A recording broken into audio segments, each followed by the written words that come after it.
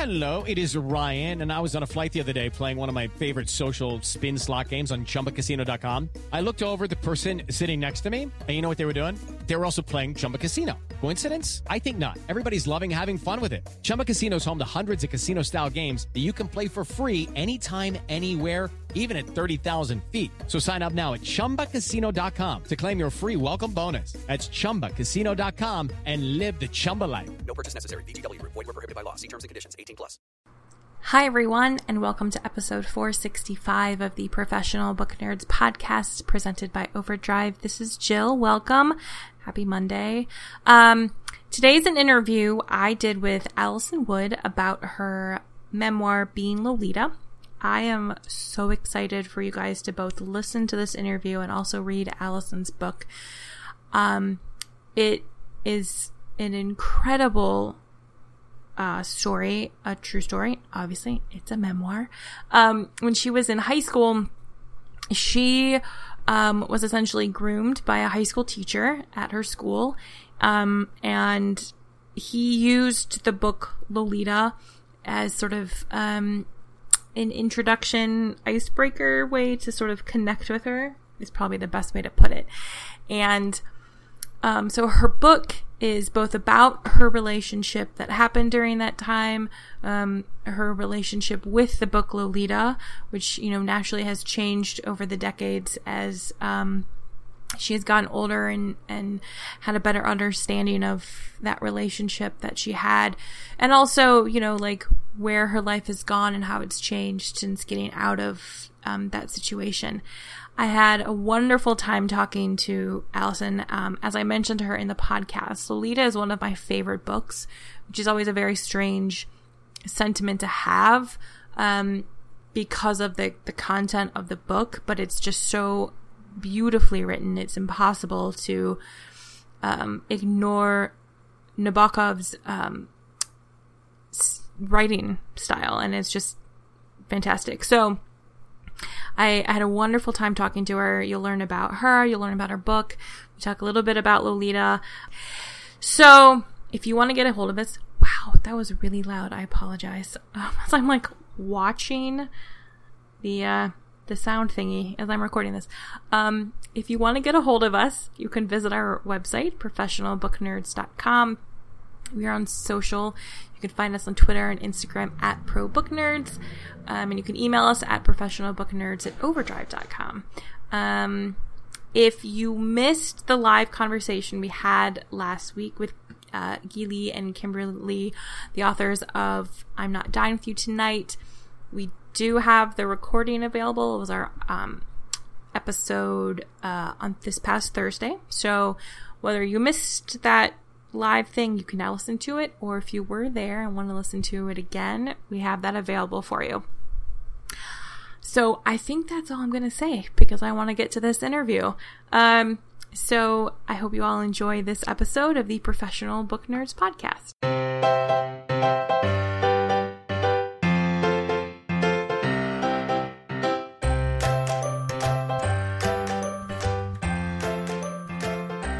Hi, everyone. This is Jill, and with me today I have Allison Wood. She's the founder and editor-in-chief of Pigeon Pages, an NYC literary journal and reading series. Her essays have been published in the New York Times, Catapult, and Epiphany, and she holds an MFA in fiction from New York University. Her first book, Being Lolita, is out August 4th. Allison, thank you so much for joining me on the podcast today. Thank you so much for having me. So can you start by giving our readers a brief introduction to Being Lolita? Being Lolita is a book about power at its core. Being Lolita tells the story of when I was 17 years old in high school and became enthralled with this English teacher in my high school who was a little bit older. He was just under 10 years older than me, and it quickly became a very abusive predatory relationship, and he used Lolita in a lot of this grooming. He gave me the book. He told me it was a beautiful story about love. He told me that it was a story about us, that I was his Lolita. And at 17, I thought this was the height of romance. I didn't know what an unreliable narrator was, so I literally did not understand what was happening in the book. And the book tells that story and our following quote-unquote relationship that became deeply, deeply emotionally, physically, and sexually abusive. And then it goes on to follow the rest of my life and how that's impacted me. And now I teach creative writing. I work with undergraduates. I work with adults, and it just how it's impacted the rest of my life. Yeah, I always feel weird saying this sentence, but Lolita is one of my favorite books. It's just so beautifully written, but it's a story that is often misinterpreted. And I think, when I first read it, I was probably, I don't think I was in high school. I think it was maybe in college. And even then I still didn't understand what was really happening because, it's told in such a way that you're not necessarily supposed to, it's an unreliable narrator. It's Humbert's story. But even now, it still ends up on lists of best love stories and best romances. And it really just speaks so much to the sexualization of young girls that happens both in the book and in our world now. Very much so. I completely agree. I think that Lolita is incredibly misinterpreted in our society. One of the first reviews of it was from Vanity Fair that called it the greatest love story of our century. And it is, in reality, it is a story about kidnapping, about rape, about pedophilia. Everyone dies at the end. This is not romance. It is not. There is nothing about romance in this book. And while, yes, the book is beautifully written, although personally I think it could be cut quite a bit, Nabokov very famously hated editors and did not allow anyone to touch his work. And I think it could have lost quite a bit personally. But part 2 does go on. It does. But I think there is a deep, deep misunderstanding of Lolita. And I think that's also shown in our larger societal context because of things like Lolita fashion, which is this sort of cutesy adult woman being sexualized as a young girl with these really short skirts and ruffles and pink and things. And things like Kat Von D Kat Von D's makeup line has a Lolita lipstick that's this very deep red. And we talk about Lolita as this sort of slutty girl, and she's the one who's in charge. She seduces this man and Lolita as a dangerous figure, but she's a victim. At the core of the story, she is a victim. So I really tried to take back that narrative and tell the story from, in some ways, Lolita's point of view, and also try to ask the question, what would have happened to Lolita if she had survived? Mm-hmm. Because she doesn't in the book. She dies at the end, and of childbirth, not from Humbert, but from somebody else. She dies in childbirth. And I structured my book after Lolita, after the Nabokov. So there's a part 1 in both books that is sort of the extended grooming, seduction, quote unquote, period. Then the crux or the shift in between part 1 and part 2 is when they have sex for the first time, when I had sex with my teacher, and then when Humbert sleeps with Dolores Hayes, which is her actual name. Her name is not actually Lolita. And then the second half of both books is, in a lot of ways, this extended road trip and trying to not be caught. And that was what happened with the teacher and I. And that was also what Nabokov wrote about Humbert and Lolita doing, just like this constant road trip, trying not to get caught. But then, I didn't die. So I get a part 3. And part 3 is the story of how this has impacted my life and how I went through a long journey of understanding what actually happened to me and what actually happened in the book and how that has changed my life. So, yeah. Yeah, no, I think I loved the way it was structured like that. And and it made me laugh when in your book, you're talking about how part 2 and Lolita just goes on and on and on because it's such a very, it's a very long road trip. Nothing really happened. It's just sort of this, it's pages of description of, I don't know. I think it goes on. But I think it's interesting. You know, you mentioned how, you know, Dolores dies. We know this from the beginning of the book.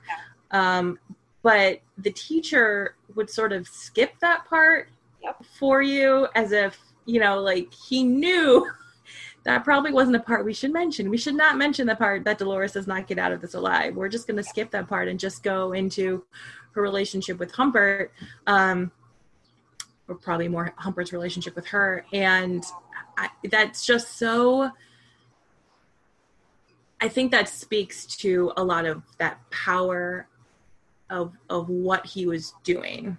Yeah. And the funny thing is, a lot of readers don't realize that she is dead at the end, because it's introduced in the introduction, which is supposedly written by this, you know, preeminent psychologist who is now looking at Humbert's diaries. Oftentimes readers skip that part. They just skip it. They go straight to the, you know, the quote unquote book, which is actually Humbert's diaries. And also a lot of readers don't realize that's exactly what's happening. But in the introduction, you're told that she dies, but you're told that Mrs. Robert Schiller dies in childbirth, which she is not referred to as until basically the penultimate chapter of the book, because that is her new husband's name. But you don't even, he's referred to as Dick, right? Right. So, yeah. You know, unless a reader gets to the end and then goes back to the beginning, you really have no idea that she's dead. Yeah. So I think it's a very manipulative book just at its core, I think. And I think that was also the point. It wanted to sort of show what literature could do and the power of literature and language. And it's incredibly effective. But I also think it's incredibly misread and incredibly misunderstood. And, you know, we talk about it from a Humbert point of view, as opposed to actually engaging with the real text, which is this awful story. Right. Yeah. Yeah. Yes, agreed. And I think like it's so effective that it just is completely missed a lot. Yeah. Just. And the other thing is I really believe like this is 2020. A book can be both beautifully written and awful. Yes, agreed. Yeah. We can hold both at once. It's not like it has to be one or the other, which I think also is why Lolita becomes such a point of contention and argument and you know, frustration in some ways, because it doesn't, being a story about traumatic, awful events doesn't mean it cannot be beautifully and expertly crafted. It can be both, and I believe that it is both. So. Right. Yes. So, you know, your book is a memoir about a relationship you were involved in that, you know, was similar to the one that happens in Lolita. It's structured like that. I imagine it was a very tough topic to write about just in general, but especially now during this particular political and cultural climate when so many of these stories were being discussed. Definitely. Yeah. And it's funny, I knew I was going to write this book for years. I knew I was going to write this book within a couple of years after the relationship was over. I knew I was going to write this book, and I knew it was going to be called Being Lolita. I'm probably one of the only people I know whose titles have stuck. It's very famous. Tell your book, over the years, your title shifts, and nope, my title has been Being Lolita the whole time. But I genuinely, when I was, 20, 21, thinking about this book, I thought it was going to be a love story. I really did. I thought this was going to be a complicated, difficult love story, but I still thought, this is a story about love. And it wasn't until I began working with teenage girls. I worked at a Boys and Girls Club. I was an AmeriCorps director, working in domestic violence issues with teenagers, actually, that I began to realize, I was not this powerful, sexy creature. I was a 17-year-old girl. And if you take a look at actual 17-year-old girls, not the quote-unquote 17-year-olds on TV, which are usually in their 20s.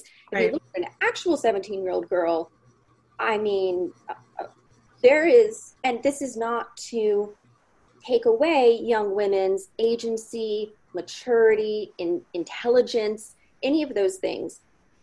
But there are very few teenage girls that I would describe as powerful, in charge of their sexuality. I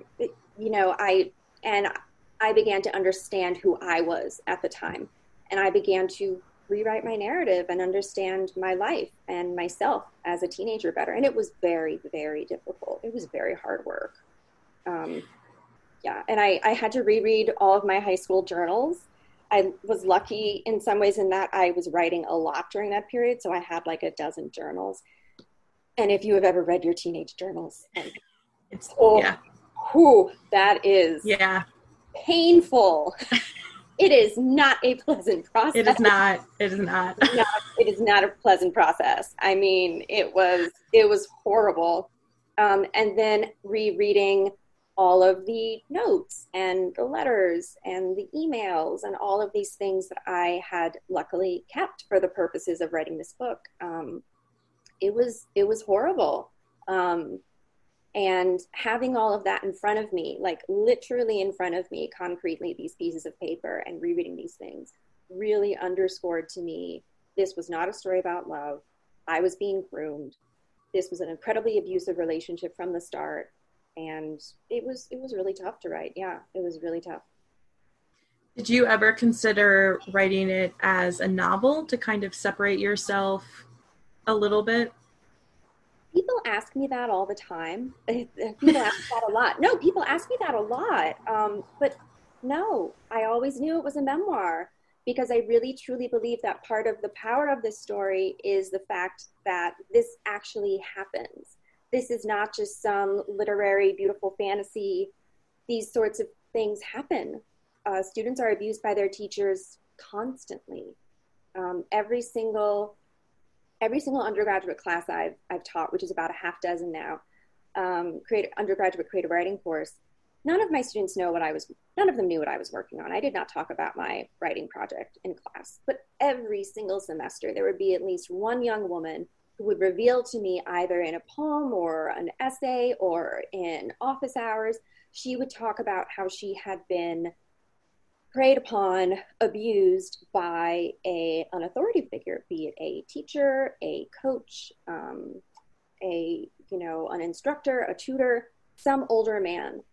And as I was working on this in my MFA and at other writing workshops, every single workshop, at least one woman would come up to me and say, this is such an important story because this happened to me. This is pervasive. Mm-hmm. It happens constantly to so many people, yet we do not talk about it. I think something that's really interesting is that we've gotten better, I think, through the Me Too movement of talking about celebrity predators, mm-hmm. like Bill Cosby, Harvey Weinstein. Just 2 weeks ago, there was the Chris D'Elia mm-hmm. sort of scandal. We've gotten much better about talking about famous men who do this. But I think we're still pretty bad at talking about the predator who works at our schools, who lives down the street. And I think by focusing on celebrity, we're able to create a distance for mm-hmm. ourselves and say, oh, this happens, and it's like, no, this happens all the time. Yeah. I think, part of it is we do live in this culture that sort of over-sexualizes teenage girls.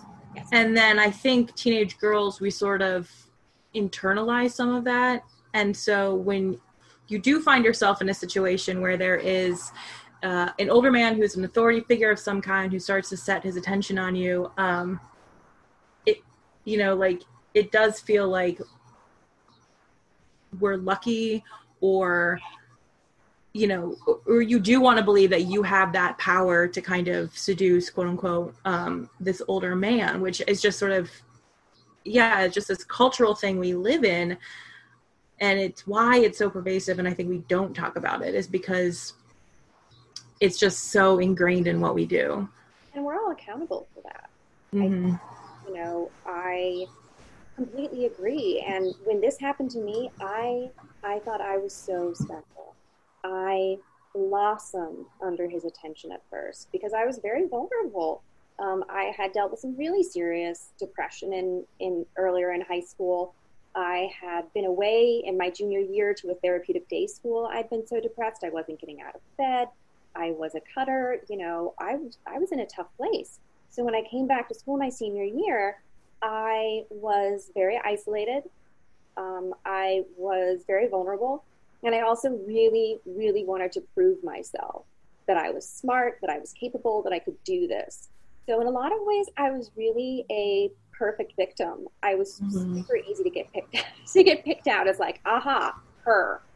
And then, I also believe that, and this is patriarchy, we teach women consciously, overtly, that their power is in their looks. Women's power is in their sexuality. Women's power is in their ability to reproduce, which is innately about sexuality. And I think that trickles down pretty clearly to young women, because we teach young women that, when you start to look older, when you develop breasts, all of that happens. That's when you start to become powerful. That's when you start to get attention. And that's your power. So, and I think, again, I would like to believe that we're doing better about this, but I don't know if I actually believe that. And I think in that way, we are all accountable. Yeah. Even with babies, girl babies. Oh, she's so cute. Oh my God, look at that beautiful little thing. She's so pretty. But you don't coo over boys that way. Right. It goes down to the toys that we give children. Girls play dress up and play with dolls and put on makeup, and boys get trucks and construction things. It's pervasive in our entire culture. And I think by talking about what's happening in our own communities to our own teenagers, that makes us all accountable. And that's tough. It is tough. Yeah. And this idea of women's sexuality being a dangerous, or not that it is, but being treated, the idea of it is obviously not new. You think about books like The Handmaid's Tale, that's sort of the whole thing about it, is that women's sexuality, that book's 30 years old, and we're still like having these conversations that it's just not being really seen. We're getting closer, but it's still not there. I completely agree. And now we'll take a quick break for a word from this week's sponsor.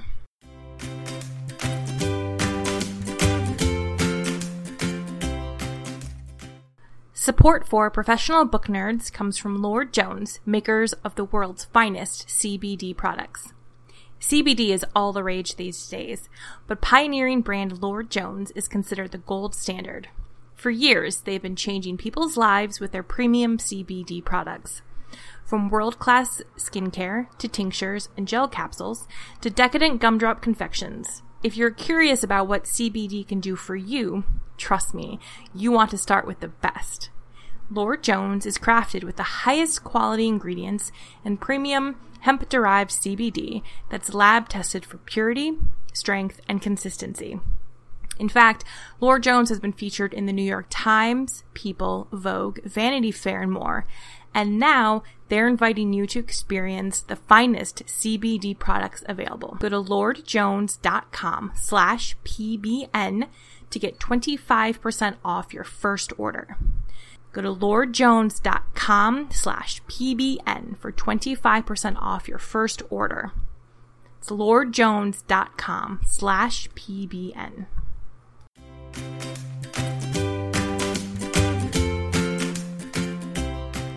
One of the things I think your book does well is attempt to explain why it takes some people so long to leave abusive relationships. Yeah.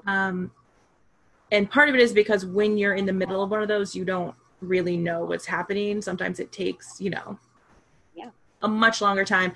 But, there's a scene where Nick comes to visit you at college, and I'm not going to spoil anything, but something happens, and you even admit to your readers, like, I wish I could tell you that this was the moment where I left and I didn't. And I think that's the power of memoir, though, being able to reflect back and look and say, I wish I could tell you this is what happened next, but it's not. And Completely agree. yeah, that was really a powerful moment for me when I was reading.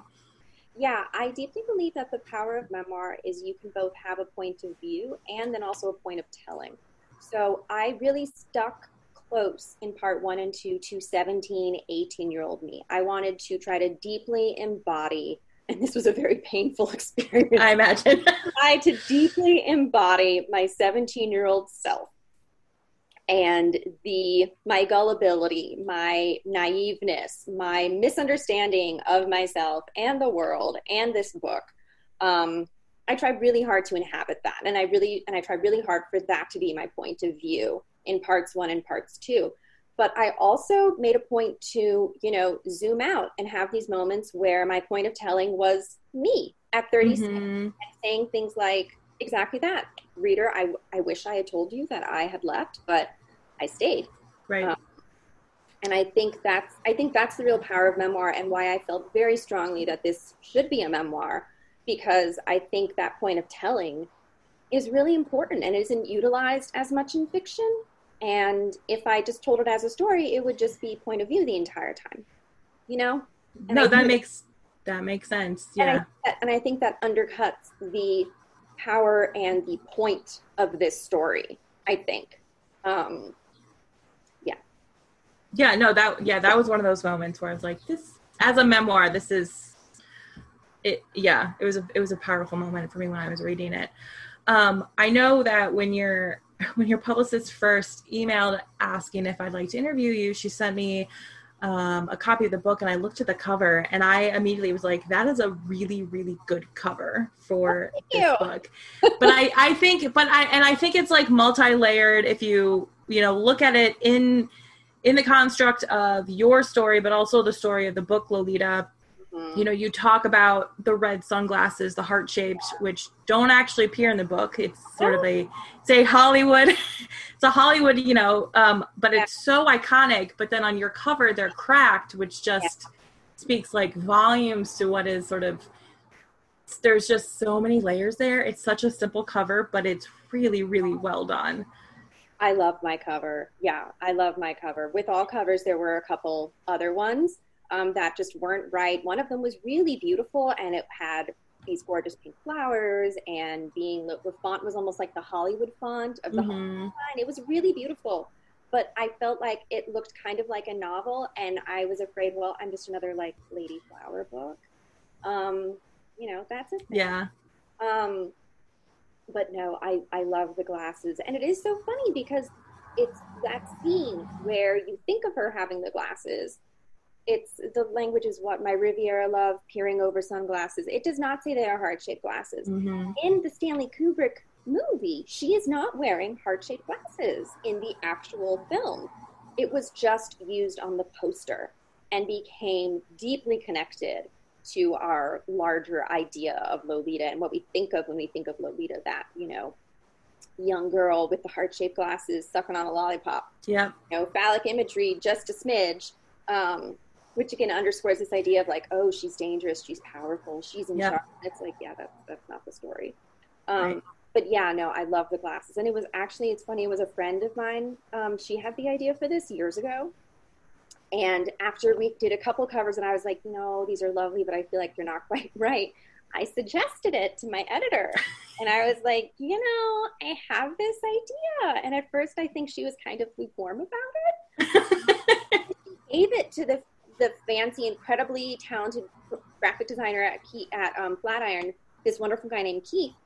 And so he ordered some heart-shaped glasses, like just off of Amazon, and had varying levels of smashed, and made, apparently he just like had a fun day smashing glasses and took that amazing photo. And I think it's such an iconic, powerful cover. I am so happy with the cover. It is. But talking about the movie poster, Lolita is one of those books that has, over the decades, has so many different covers, both American and international versions, and dozens. A lot of I think the misinterpretation about the book comes from the way that it's sold. Like you had said, you know, there were specific covers you didn't want because it felt like a novel. Some of the covers for Lolita, you pick that up, you think it's going to be about this, like about this powerful girl who seduces a man, because that's the way that Dolores is presented on the cover. Yeah.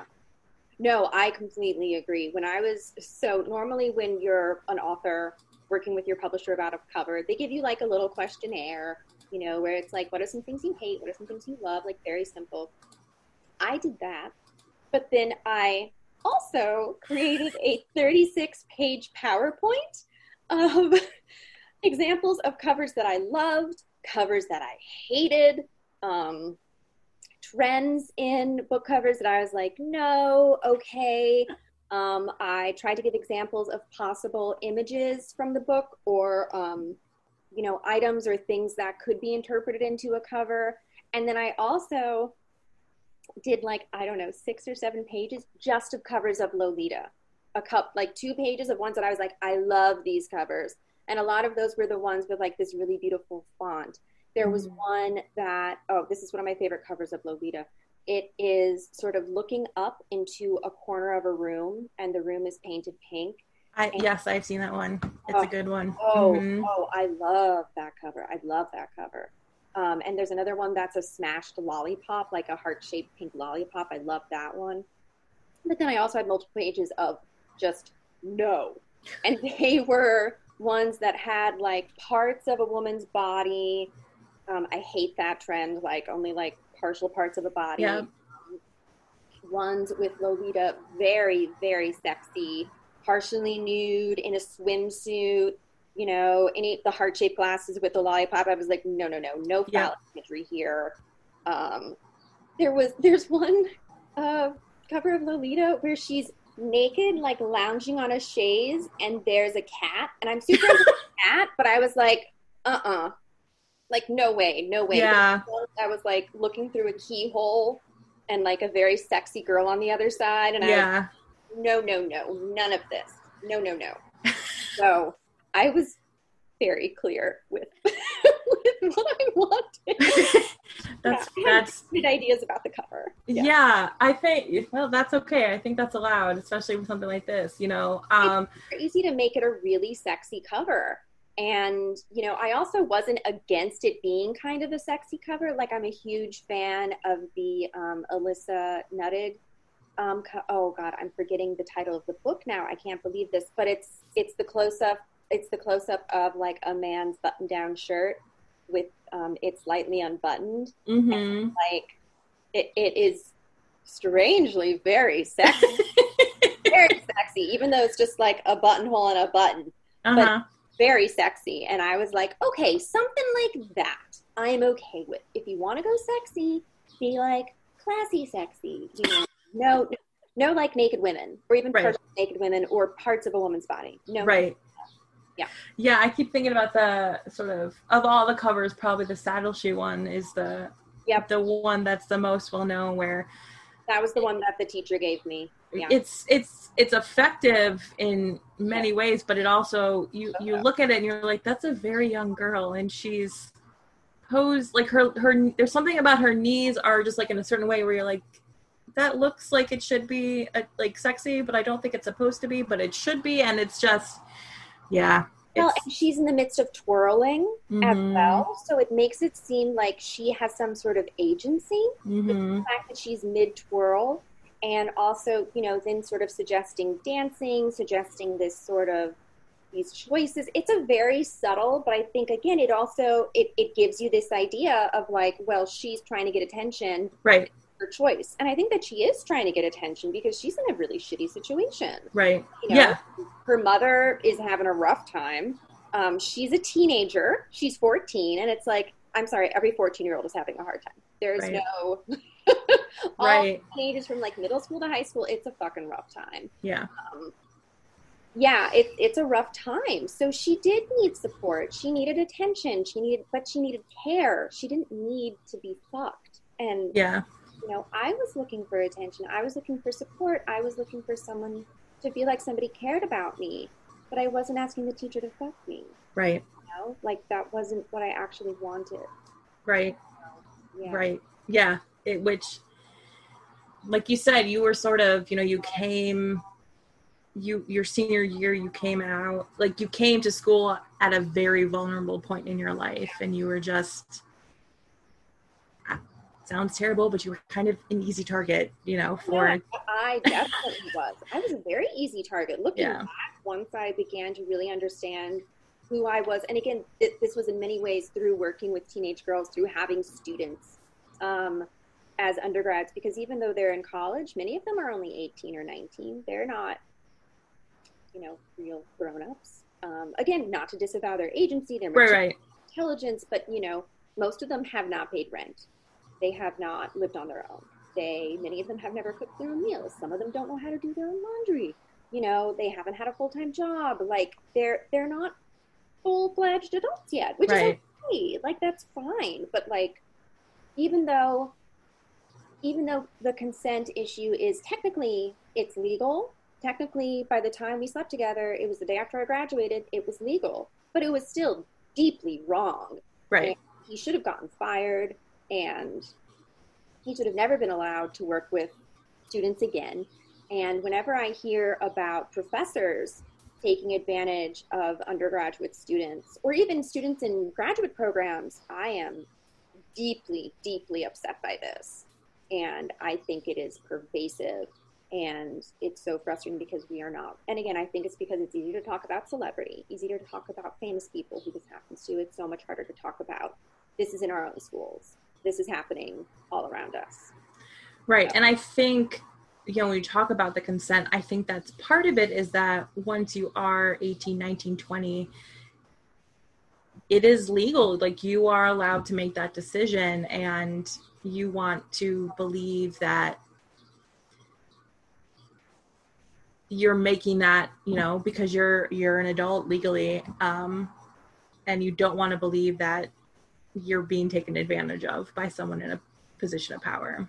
Of course not. And that was something that I really struggled with facing as I wrote the book, was that, the two options were, for how this happened, were incredibly painful. One was, I was stupid. I mean, I know I wasn't, but this was how I was looking at myself. Right. And I was like, so one version is I was really stupid, and I fell for this, and it was my own fault. And one version of the teacher's point of view was, well, he didn't know any better. He really thought this was okay. Even though he'd gone to Columbia, he'd gone to Cornell, he was an English teacher, he still thought Lolita was a story about love. Mm-hmm. But then the other side was, I was groomed and taken advantage of. And, this horrible thing happened to me. I was victimized. And the teacher knew what he was doing this entire time. And both of them are equally awful. They are. Both of them are awful. So it was really hard to face that and reckon with that on a personal level. Yeah, that's a lot to process. Even like 20 years down the road. Yeah. Oh yeah, but luckily I have a great therapist, and my family and friends have been incredibly supportive. I have this wonderful community of other women and non-binary writers who have been with me this entire time and supportive. And, whenever I work with people who are working on memoirs, working on creative nonfiction, especially if it's at all traumatic, my first piece of advice is have a good therapist. Mm-hmm.